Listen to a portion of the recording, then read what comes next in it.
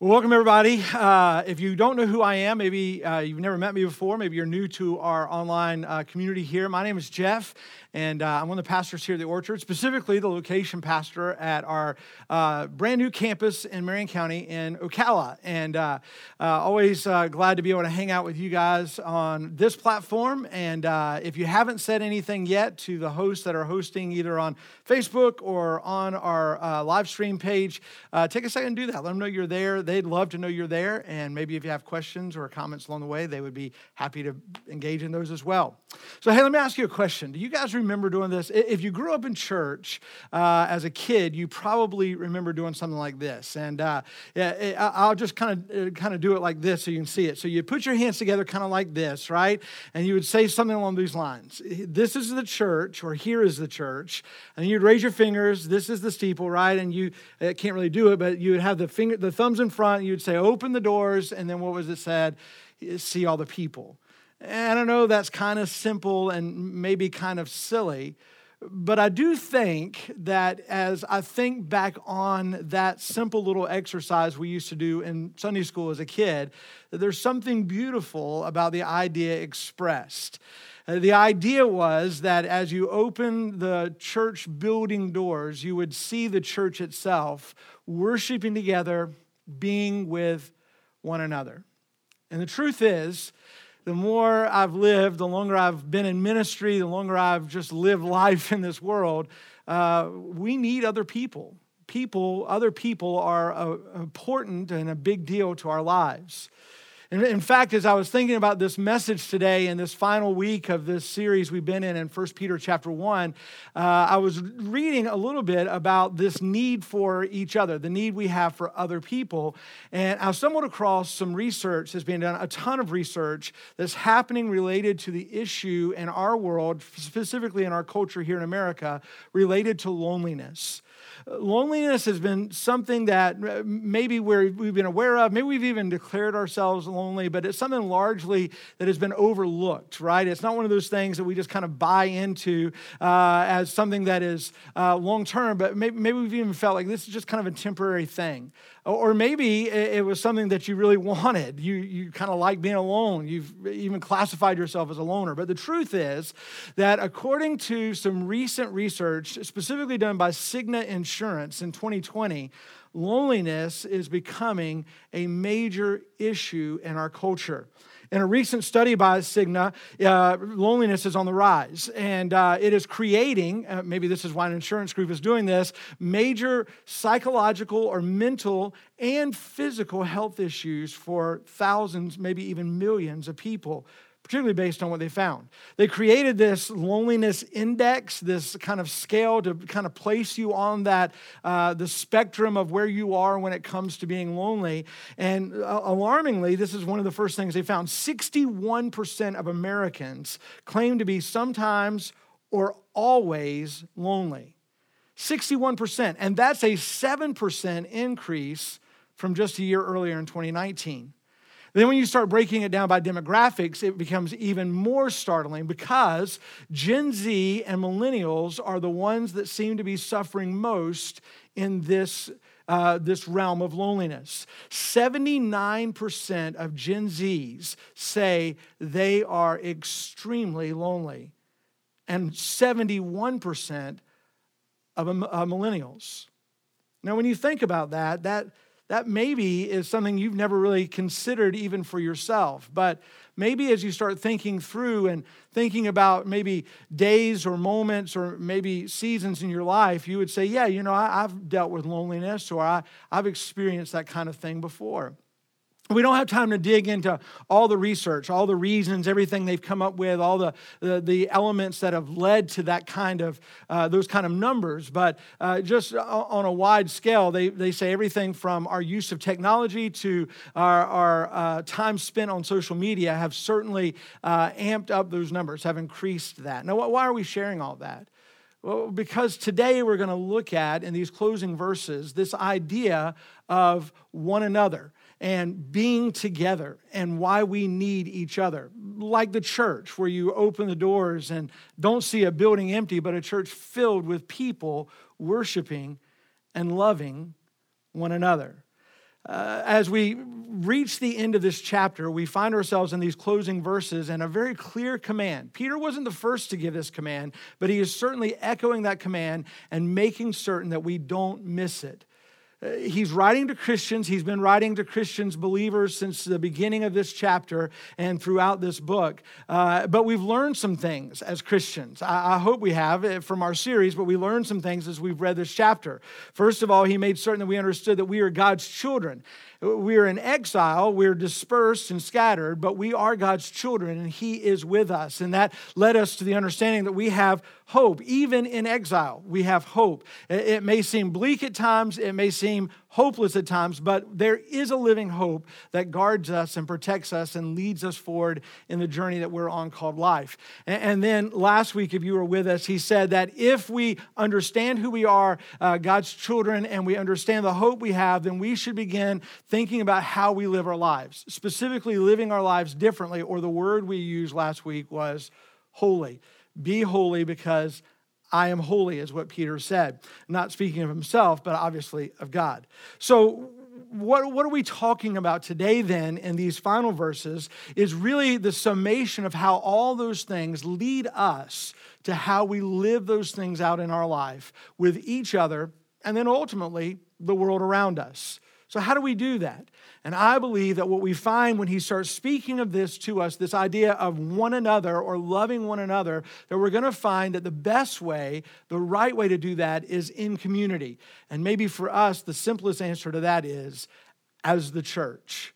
So we just heard the verses in the bumper, so we're not going to read them back again, but I do want us to walk back through them, and I want to share 3 ideas with you today that will lead us maybe to some practical things you and I can do to really flesh out this idea of loving one another and maybe address some of the things that we're experiencing personally or we see around us dealing with this issue of being isolated or alone or feeling lonely. So let's look back and see. I want to share these 3 things with you very quickly and then give you some time to really think through those things today about where your life is and how you are loving others as well. So first of all, I want you to see today this, that as we read starting in verse 22, that Peter reminds us that because we've received more grace or have more grace, the result of that is we should have more love. Let me read verse 22 again for you. It says, since you have purified yourself by your obedience to the truth, so that you show sincere brotherly love for each other from a pure heart, love one another constantly. There's a lot packed in this verse, and it's so important, so I don't want you to miss this. I love the way the Message interprets the first half of this verse. We just read, since you've purified yourselves by your obedience to the truth. The Message says it this way, and I think it's so, it resonates with me, and this is what it says. Now that you've cleaned up your lives by following the truth. In other words, now that you've experienced life change, now that you have turned from your sins and turned to Christ, now that you believe the truth, that's the beginning. What is that truth? Maybe today you're asking that question because you're just kind of jumping in with us here. And that truth is simple, that Jesus lived a perfect, sinless life, died on a cross, was buried, and then rose again 3 days later. We are saved by grace through faith. Faith in that truth, in the Word of God, in what Jesus did for us, but by grace. He forgives our sins and He makes us brand new. That is a gift that He gives to us. We don't deserve grace, and yet He offers grace. We didn't earn grace, and yet He freely gives grace. And He does that for us because we have believed the truth, because we have turned to Him. Now that we've cleaned up our lives by following the truth, now that you're following Jesus, here's some things that should begin marking your life, some things that should begin identifying you as a person who has experienced the grace of Jesus, given by Him through His love, now causes us to love like Him those who are around us. You may even make it even more plain by saying the evidence of His grace in your life or in my life is our love for others. Jesus first gave this command in John chapter 13. He called it a new command because it was a radical idea. And in John chapter 13, verse 35, He says this, by this everyone will know you are my disciples, By this, they will know your life has been cleaned up, that you've turned to me, that grace has been applied. You can play that out however you want to do it. But he says this, by this, everyone will know you are my disciples if you love one another. And that's what Peter is really describing here. As we read on in that verse, he says, so that you show sincere brotherly love. It's a genuine, honest, not fake, not put on, but a genuine love for one another. And this love comes from this new heart that's now in us, that love, that allows that love for us to then begin to be shown in a very specific way. From a pure heart, love one another constantly. A pure heart meaning that now we have love for others that's not conditional. That's a Christ-like love. No prerequisites, no prejudices.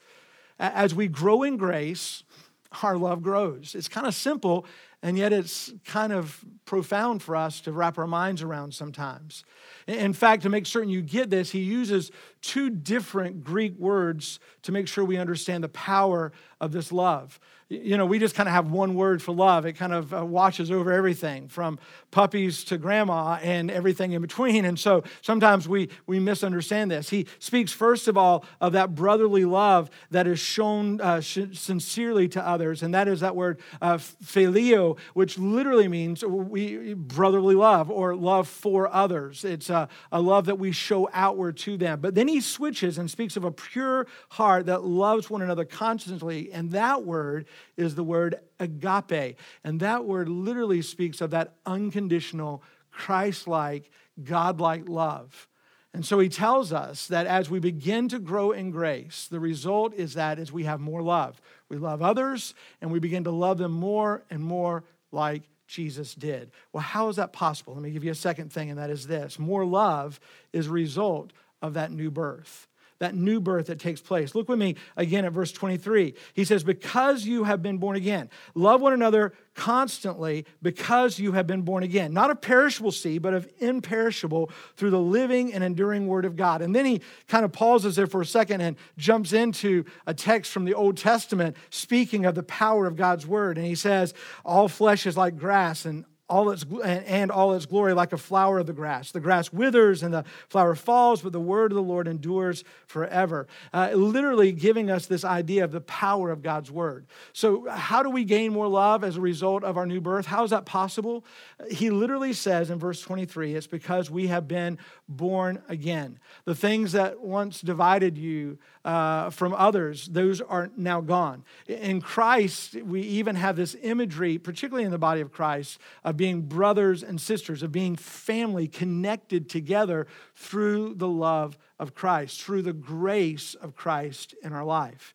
As different as we may be, as divided as we may have been, we are all equal in Christ. Our new birth must allow us, should allow us to love all people genuinely like Christ. If there was one guy who probably could have written this, that understood it on a deep level, that understood it because of his own personal experience, it probably was Peter. There's a lot that we know about Peter because from the beginning of the gospel stories, Peter makes an appearance and he's kind of front and center. He was one of those leaders early on and then ultimately became the head of the church there in Jerusalem, the main guy, and then writes to the church here in these letters. And we find him peppered throughout the New Testament in various ways. And Peter, probably, if we understand his story, his journey, probably was one of those guys who struggled a lot with this whole idea of loving people like Jesus did. Let me kind of unpack that for just a second and tell you a little bit about his story. So maybe you even find in yourself some hope to be able to love other people that maybe you've struggled with for one reason or another. Peter was a Jew by birth, but also by faith. And because of that, when he became a follower of Jesus, a lot of his beliefs, a lot of his customs, a lot of the heritages of life was challenged by Jesus. And the challenge literally was that he was going to be called to share the gospel with the entire world. For Peter, that meant he had to have a change of mind, but he also had to have a change of heart because the Jews saw themselves as God's chosen people and that there was no reason for them to expand beyond that they were the protected ones, they were the chosen ones. Well, after Jesus has died and been buried and has resurrected and now ascended back to heaven, Peter begins preaching that gospel. And people are coming to Christ. The church is growing, and his name is out there now. In Acts chapter 10, an event happens that really was going to solidify whether or not Jesus was going to take that command of love one another from Jesus, if Peter was going to take that and really put that to heart and flesh that out for the rest of his life. We don't have time to read the story, so let me just kind of pull it together real quickly for you. There was a guy named Cornelius, a Roman centurion, not a Jew. He was a religious man. He was a kind man, even to the Jews. And he found himself every day praying. One day as he's praying, he has this vision from God. And in that vision, God commends him for his kindness and tells him, you should find Peter and bring Peter to your house so that he can explain some things to you. As he wakes from his vision, he sends some men to where Peter is, or they believe Peter is, in the city of Joppa. The next day, we jump into the story where Peter is going up on the rooftop where he's staying around noontime to pray. As he's praying and spending time there, he falls into a trance, the Bible says, and he sees a large sheet falling down over the entire world. As he sees the sheet falling, he sees on the sheet all these animals, unclean and clean animals, all these animals gathered together. And then God speaks and says, get up, Peter, kill and eat. Immediately, Peter pushes back because, as a Jew, there were animals on that he could not eat. He would not eat and stay clean. And so he says, no, I can't do that. And so the vision happens again. As it happens again, God says to him again, Peter, get up and eat. And Peter again pushes back. Then it happens again and again and again, 3 more times. And then he wakes up. Almost immediately after he wakes up, there's a knock at the door. And the men from Cornelius have arrived, and they ask Peter to go back. Peter's struggling. He's perplexed. What does this vision mean? And now this Roman centurion has called for me. What is going on? And God speaks to him and says, go with these men. You'll understand. You'll get this. You'll understand this. So Peter the next day travels back to his house, walks into a home filled with non-Jews, all these Gentiles. And Peter immediately says this to him. I find this fascinating. He says to them, I'm not supposed to be here. I'm not supposed to associate with you guys. I'm not supposed to spend time with you guys because as a Jew, it's forbidden. But I have this vision, and it's led me to understand that there is no one that is unclean, that all people are loved by God. And so he begins to share with them, as they have questions, he begins to share with them the gospel of Jesus.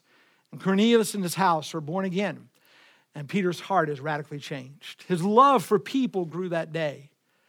I think that's an experience that radically changed his life for the good and led him to be able to write these verses to the church and to you and I. If we're being honest, there are some things in our life that we need to address, prejudice, divisions, whatever it may be, that we really need to address as well. That if we are going to have this new birth that has resulted in new love because of grace that's given to us, that we have to make certain that there is nothing stopping us from loving everyone, all people, like Jesus did. That requires us to break down some barriers. That requires us to deal with some hardness in our heart and to begin loving like Jesus did. All people, everyone. So let me give you one more thing and then we'll be done today, and that is this. This new birth, because of love, because of grace, requires now from us more responsibility. I love the last sentence in this chapter. Peter summarizes all of this and says, and this word is the gospel that was proclaimed to you. What a powerful statement that is. Peter is writing to believers that in many ways were divided. Maybe for the same reasons Peter was at one point, thinking, man, they're unclean and I'm clean, or I'm Jewish, they're not, I'm a believer, they're not, whatever it may have been. Jews and Gentiles were never connected. And becoming connected was a challenge. It was a challenge for them to become one, for them to be unified. What would do that? What had the power to do that? And that is summed up in this final sentence, and that is Jesus and his message. The gospel is the only thing that has the power to change hearts and bring people together. And Peter's reminding them that they had heard the gospel proclaimed to them. They knew the truth of Jesus' love for them, and that should compel them, should make them more responsible to love one another. It was now time, he says, for the word of truth, the gospel, to bring them together. It really was their responsibility, their calling, because they had experienced grace, been born again, and were loving one another, but needed to love all the one another's, all completely. Edmund Clowney is a theologian, a writer, and I think he said it perfectly in some things we were looking at this week. And he said this: Christian love is born as Christians are born, through the truth of the gospel. Because the gospel has changed me, because I've understood the love of Christ, that's why I can love other people. That's why I can love you and you can love me, because the gospel has radically changed my life because God loved me so completely. In turn, I can learn and grow to love others just as completely. And I believe that the church is the perfect place for that to happen. It's the best place for us to express Christian love for one another. The church isn't perfect. There's no doubt about that, because we're not perfect. However, the church is clearly marked as the bride of Christ. We are connected to him. We are his, and he is ours. And so the church is called to be this image of Christ to the world around her. We are to shine the love of Christ from the church to the world around us, but that love first has to shine and draw us together to be one. See, if we claim to be followers of Jesus, we're going to love the church, not the building, not the structures. We're going to love the church, the one another's, the individuals that make up the bride of Christ, the body of Christ, the church. And when we say we love the church, we'll support it, serve in it, represent the church in our daily lives. We will be the church. In our communicators meeting this week, we were thinking through and listening to some practical things that might come from that. And we heard three that I really resonated with me. I'm just going to share them with you quickly, and then we'll close out our time. But the three in particular really helped me to think about how we might accomplish loving one another as the church. Number one was attend church weekly. Just be there. Be a part of it. Don't miss. I love the old adage that some of the old preachers used to say, when you miss, because you do. You miss. So attend weekly. The second thing that we were thinking through was about connecting with a small group. Why? Because you build relationships there. You learn to love each other there. You learn to do life with each other there. You find support and you find hope and encouragement when you're together in that way. So connecting with a small group. And then finally, it was the idea of finding a place to serve. Not just being one of those people who receives, but someone who contributes and gives back and serves others. Because when you serve others, you learn to love others even more. So as we think through this command, and we think through what the challenge Peter is giving to us, it really comes down to what are we going to do with it? Maybe you're lonely right now. Maybe you're experiencing loneliness. Maybe you know somebody in the church that's been overwhelmed by loneliness. As a follower of Jesus, why don't we connect with those folks? Why don't we connect with one another to build each other up, to love one another?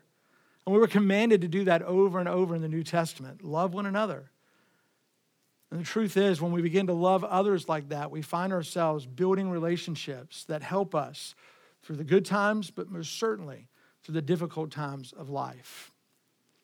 Pastor Andy Stanley made this statement, and it's kind of an interesting way to say it, but I love the way he says it. He says, what if we just one another better? Right? What if we just one another better? And if we put in that, what if we just loved one another better? We kind of took that idea and made a simple takeaway for us today, and that's this. One another someone this week. Someone you know right now needs you just to show some love. Countless ways to do that. I really hope you would take the time to do that. In fact, maybe you're watching this right now and you're alone and you're saying, well, I need somebody to love me. Well, here's the good news. We have hosts right here on this online platform that are ready to talk to you. Somebody that will pray with you, someone that will encourage you, someone just listen, someone that answer a question. All you have to do is reach out. I know it may seem a little cliche, but we really do love you. We really are concerned about you and your life. So take a moment, and if you need to talk to somebody, do that right now. And church, one another someone this week. You'll be glad you did, but they will too, because his love will be expressed in ways that will build up, encourage, and transform lives. Pray with me. Father God, thank you so much for some time in your word this morning. Thank you for some time that challenges us, maybe even in our own divisions or our own shortcomings of loving people like you. I pray, Lord, that your truth would penetrate our heart as followers of Jesus, chipping away the hard places or the indifferent places and molding us and shaping us to be those representatives that love like you do the world around us. And Lord, as we think about those who are around us this week, help us to one another them better. Give us some tangible ways that we can share your love and make a difference in their life and whatever they're dealing with. Thank you for dealing in my life and changing me. And thank you for giving me the awesome opportunity to love others like you do. We pray all this in Jesus' name. Amen.